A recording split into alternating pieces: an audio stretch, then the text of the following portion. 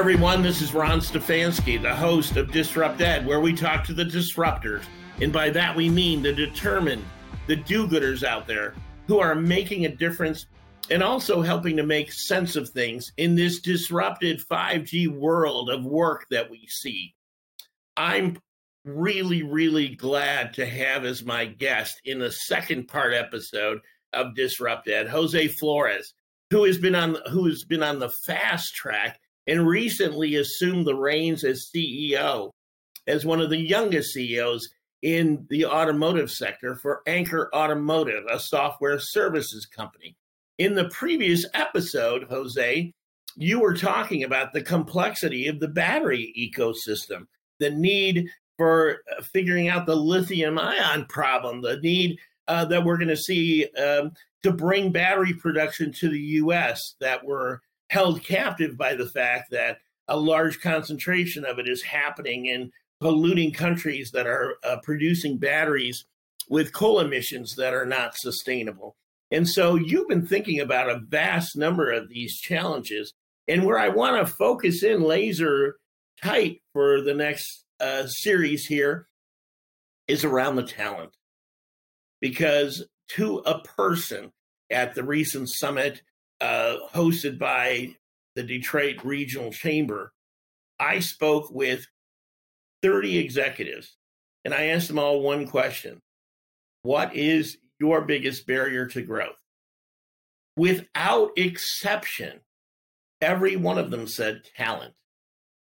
Now, what's fascinating to me is that you got on that global talent radar, and people saw you as an up-and-comer, and you were given those opportunities.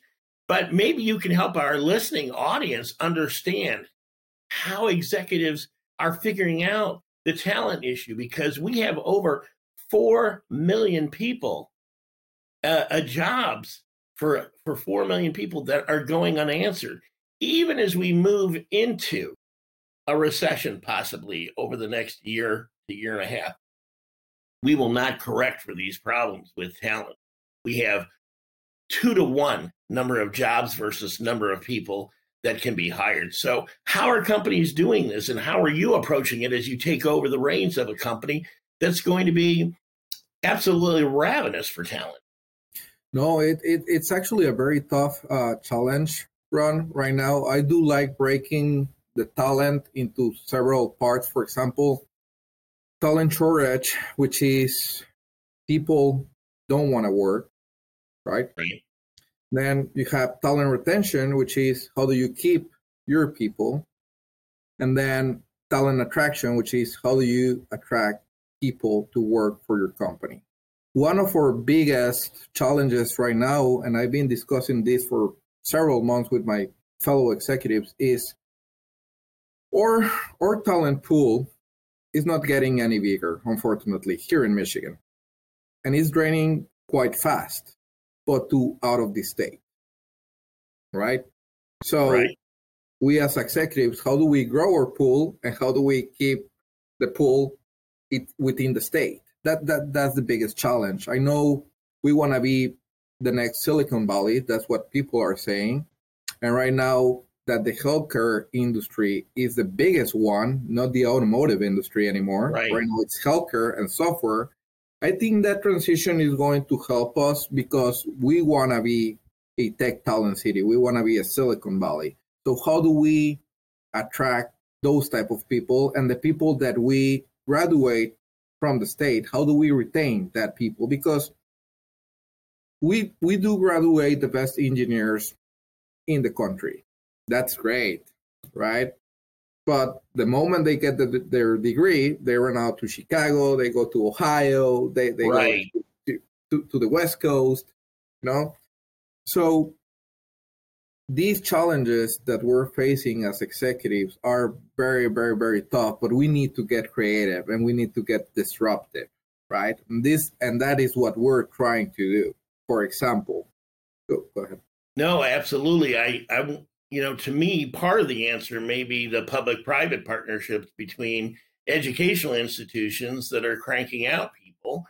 Speaking recently with Dr. Louay Shamra from Oakland University, the Dean of Engineering and Computer engineering at Oakland University, was talking about, they're producing these talents, but unless we get them in front of employers and show them a compelling value proposition for staying here, they're going to exit Michigan for other places.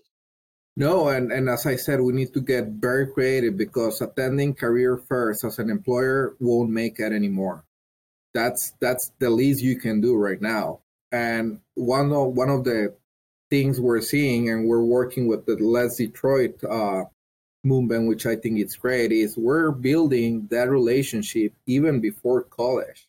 We're investing, we're helping people trying to get that education and believe in that people. So later on, as they finish their educational career, they can come work for you, right? So those are one of the things that we're doing to trying of getting creative, like investing in people, believing in people even before college, but also having that open line of communication with the people out there. For example, myself as a Let's Detroit ambassador, people can reach out to me directly through my personal phone, asking me questions about the industry, about the business, about my company, about what do I see, what do I recommend for people. Recently, I was at a intern workshop for Let's Detroit. I was a speaker there, and I was in front of a lot of interns. And one of the questions that someone said is like, what are the things that you look as an employer when looking at the resumes? And that's a great question, right? Right. And for me, I do value more the person and the willingness to disrupt than your background. Like if you want to come, you want to learn, you want to drive, I value more that than you having 2 degrees, for example. That's really interesting, because in speaking with other people on the talent issue, what I'm hearing more and more from business leaders, we heard this from Mark Nash, who was on a recent Disrupt Ed podcast talking about his company, which is Outset Medical, and they have disrupted the dialysis industry. And what he was talking about is, in a world where they're building a completely Industry 4.0 factory, they needed different kinds of talents. And what they found is that it was more important to hire people with a sense of purpose, mission, and zeal. And then they could train them on developing the technology and the tools. And it sounds like that's exactly what you're saying, is that more and more employers are going to be looking for people who have that inner resilience, that have that inner passion. And that's clearly what the board saw in you when they made that appointment, was they saw someone who could attract that kind of talent. And I believe that's going to be one of the deciding characteristics for success in companies, is can they draw the talent to them? And then to your point, what they do to keep them. And maybe you can speak to the retention piece and what you're doing, or what you think leaders have to do once they acquire talent, once they bring people into the building. How do you keep them? No, that's a great question. And just to close the last topic, right now, the thing is people don't want to get the job position. They want to be part of something. They want to be part of a group. I do see a lot of people asking me on interviews, what's your culture? How does your culture looks like, right? And we actually here at Anchor, we call it culture, like COOL, right? Like we're cute, we're cool, right? Culture. So, and you need to inspire that people, right? So they're not looking for a program manager position. They want to work with you, with the group, regardless of that position. And that takes us to the next question, which is, how do you retain? Once you get the people on board, how do you retain that people? And I think that's one of the biggest challenges right now, because we're transitioning a lot where people are looking more for the culture, for the group and everything. So the ways I personally retain the talent is, number one, development. Like all the training, all the education, I give them all the perks they want. We do have a tuition reimbursement program by 100%. Fantastic. So if you want to go out there and get another degree, get a master, we'll reimburse it for you. So we're investing in you for you to get better, because at the end, you're going to apply that knowledge back to the company. So first, education, for sure. Mm-hmm. Second one, inspire. You need to inspire your people. I love that. Jose, I love that. That's exactly right. So many of the next generation coming up are looking to be inspired. And they're looking, as you said, to be part of something bigger. And it could be that you're producing parts or something. But if you can help articulate a story about how you're impacting either the environment or the global environment, or the practice of delivering value-added services to people in need, or you're solving problems for people. It could be any of those things. But if you approach that with a sense of mission, I think that's what breeds that kind of inspiration that you're talking about, that has now become a critical condition of employment for employees coming to you in the job interview. For sure. And as I said, inspire the people. If they don't find a sense of purpose, they won't enjoy the ride, right? So inspire, and the third one is take them to the next level. I do see a lot of managers out there that they feel nervous about their employers, that, oh no, he's going to take my job. And for me, I see it totally the opposite side. I want my team, I want my guys to be better than me. I train them that way.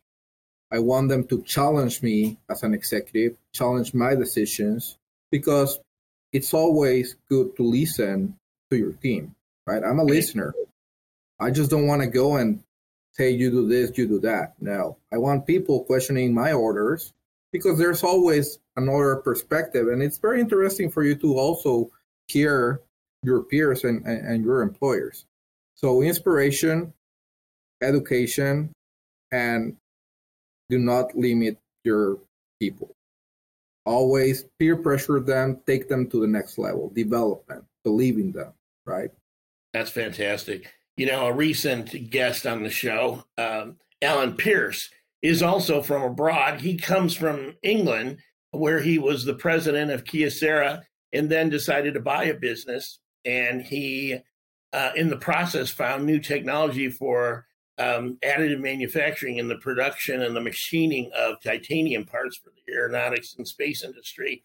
And so he started his company, Fast Tech. And he quickly discovered that he was taking some pretty monumental risks. He was starting a company without a customer and spending a lot of money on the equipment to do that. And then he was looking to say, how do I find the right talent for it? And what he chanced upon was an opportunity to work with Danville Community College in Northern Virginia, where they had a machining program that was extremely robust. And he worked with them to adapt it for his business. And what he found is that people were coming there because they could see a company that was willing to invest in them in their careers.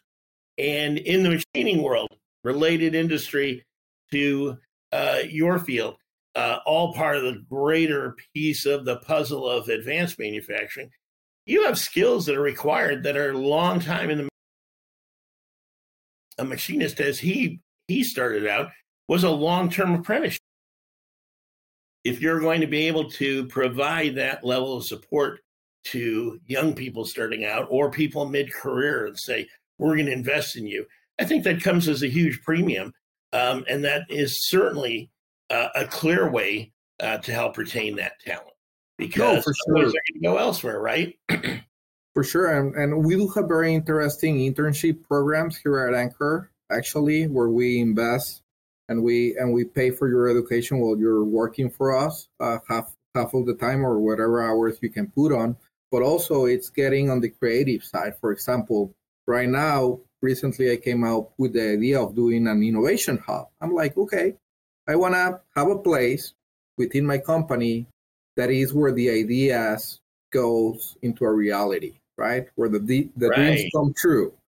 So we're building this very cool innovation hub with modular furniture moving around, very interactive, very co-working space. Because also, and we haven't discussed this, but that's a huge different monster, is people don't want to come back to the office, right? So that's one of my challenges. And for me to try to bring back people, I'm doing it through positive reinforcement, doing the innovation hub, doing a co-working space, making it a more fun environment, so they want to come and be part of Anchor, right? That's a great suggestion or a great initiative, this idea of an innovation hub, because what we're hearing about people in this great resignation is that they don't want to go back. And yet one of the key places where going back makes sense and actually compels people to return is when they're part of a think group and they go in there, and they can't replicate that in a Zoom call. The back and forth parsing of ideas, the back and forth of trying new things completely off the wall and feeding off the energy and the dynamic of the group and the other members of the team. And nothing technologically can replicate that short of bringing people into a space. And so I think that's a really, really creative solution to helping people to see returning to work as a positive thing, because there have been some very large and well-publicized admonitions that people have to return. We witnessed most recently Twitter saying you either come back and agree to spend 50 hours a week intense working in our offices, or you're out. I think those are probably talent killers in terms of retention. Would you agree? No, totally. And you're seeing people pushing back. I mean, a big OEM here said the same, and the next day they took it back because people said, like, you know what, I'm not going back to work. Like, I'll just go around the corner and get a job that it's working from home. So my way, or my approach to fight that challenge, is creating a space, a co-working space where you have that dynamic, that one-to-one interaction. And also, we created a gratification system with points. We're working on it. So if you come to the office, you get points, and then those points you can exchange it for something like a PTO day or a hat or a speaker, whatever you want, right? So we're also working on that, but we're getting very creative, as you see, to try to bring people back to work. Right. During our summit, we also had a chance to hear from Doug Song talking about the talent conundrum, and he talked about a couple solutions. And one of them was to take non-competes off the table and to create a more compelling environment where people didn't feel conscripted to be working there. Your thoughts on that and some of the other things he shared? I totally echo with him. I'm a non-believer of non-competes. I don't like forcing people working for me or with me, right? As I said, I want to inspire people, and I want people that want to work with me and believes in the purpose of the company. If the only thing holding them back from going elsewhere, it's a contract, that person doesn't believe in you and doesn't believe in the vision of the company. So I don't think you should force that person to stay in your company, honestly. Either you do a better job at inspiring that person and sharing your vision, because most of the times people don't understand the vision as a company, right? So I think we as executives need to do a very good job transpiring or delivering that vision even to the bottom of the chain, right? Not just your executives, but also going back there with the operators, talking to them. For example, I go every single day, say good morning to everyone, talk to everyone. We're a very close company. And the tenure speaks by itself. I have employees, my tenure is 30 years, Ron. I mean, people that leave my company, people that leave my company is because they're retiring. That's the only reason. That's fantastic. Well, maybe you could talk a little bit about one of the other things that Doug was talking about that you and I talked about outside of the episode, and that's around building a culture. What are the things that you do as an aspiring young executive to create the kind of culture that you think the times and your business needs require. For sure, for sure. And as you saw, creativity is not an issue for myself. So one of my peers on Leadership Detroit also calls me a very fun CEO. I do see myself as a very fun CEO, by the way. I do a lot of fun stuff. I see ourselves as we work very hard, but we play harder. Like I do believe in that wellness, balance life, right? We just for example, we just partnered with Breathless, which is a new startup of healthy wraps, and we just put a vending machine out there, and Anchor subsidizes half of the price. So you can get a healthy sub fresh every single day for $4 or $5. Wow.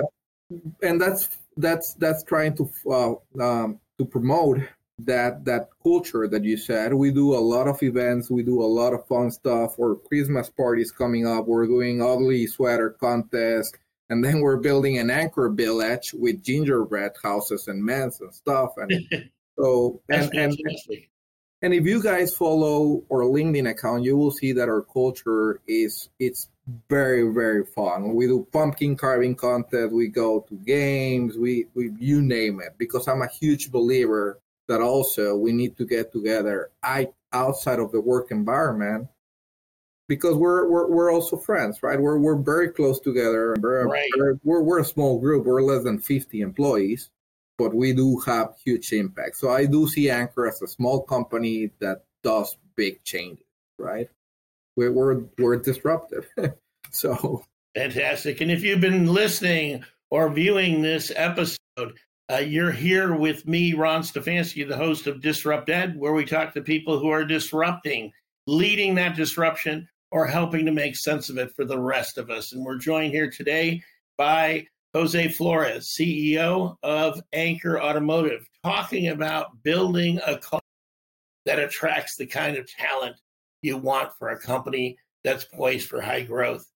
Jose, as you talk about this, are there certain areas or certain places where you're finding the talent where you think, wow, as we focus our attention, these initiatives seem to be much more productive in terms of getting us the right kinds of people for our business? Yeah, that's a very good question. So there's the traditional career fairs, which we haven't been very lucky, honestly. But then there's the disruptive career fairs. Like, for example, just a couple of weeks ago, we went to Valentine Distillery down in Ferndale for a Let's Detroit career fair. And that was a very interesting career fair because people had drinks, which is kind of unusual for a career fair, but each employer and each people that went to apply for jobs had like tickets for drinks, which it's kind of like unusual, but okay. I think at the end that helped the persons that were applying to jobs to be more open and less nervous about, because if you're just a graduate, you just got out of college, you normally get these fancy employers in front of you and you get all nervous and you start sweating. Right. It's your first attempt to get out on the professional world, right? So it was a very unusual career fair. The employers had a banner. We were on a high top with 2 chairs. We were just sitting there, and people used to approach with drinks, and we just had like a very unusual talk about the company, what we do, the culture down there. And then if we saw a match, we would exchange emails and follow up with that. So I think that was a very creative way. We did have luck with that. We had like 3 or 4 candidates that made it out there. So that's great. So we're exploring any types of options that are out there, honestly. Well, it seems to me that companies, as we go forward, are going to have to resort to the kinds of creative endeavors that you've been describing today in order to, as you said, attract, retain, and keep the talent of the future. My colleague, Cynthia Hutchison, who oversees and heads up the U.S. Center for Advanced Manufacturing here in the Detroit area, is recently hosting a series of initiatives around the augmented workforce. And you see those kinds of things changing the profile of talent as we inject more technology into the workplace, as we augment the workplace. and the physical aspects of the job of operating in the business? Do you see those things having a talent implication? Yeah, for sure. I mean, as I said, there's different ways, but right now, I think our road to success is thinking out of the box. That's the way we executives need to challenge ourselves of being non-traditional, more dynamic, and more out of the box thinkers of how can we attract, retain, and improve or take it to the next level. You know, as I think about your description of this creative career fair, I'm also drawn to an observation I made when attending the recent IMTS conference in Chicago. And, you know, there you have thousands of vendors and tens of thousands of people. And one of the observations I made as someone who doesn't have a tech background, but has been following advanced manufacturing in the world of upskilling for several decades now, one of the things that struck me is the wow factor, the number of cool things that this disrupted world is bringing to the forefront. It used to be in the days of my grandparents' generation that you went to work to provide for a family.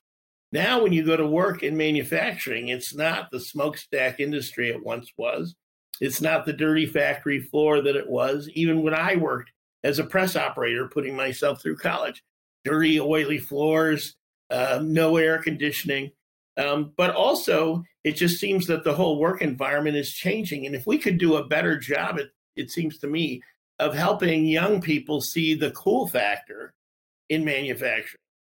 And by the cool factor, I mean, if you're a young person who wants to make things, to build things, then you belong here in Detroit. You belong here in manufacturing because that's what we do. We make stuff. And I'm curious about the talent future for people who want to build stuff and make stuff. Yeah, for sure. And something that I have been very lucky with it is being reachable. I think that's one of the biggest success that I have been getting at attracting talent to Anchor is I'm a very reachable guy. I'm out there with my executives, interacting with people, and people do find very interesting my story. Normally, when they see three guys, and this, I don't know if this is good or bad, but normally when they see three guys on a suit, they don't think I'm the CEO, honestly, because I'm the youngest one, you know. But then when we're doing the introduction, it's like, "Oh, you're the CEO? How old are you? How come? Tell me your story. Like, what are you doing? This is so cool. Like, I want to work for you. I understand." So that's actually playing in my favor. Right. I was recently talking to Leighton Cheney, who oversees customer experiences in the software business, and they were talking about just that thing that, you have to represent as a leader.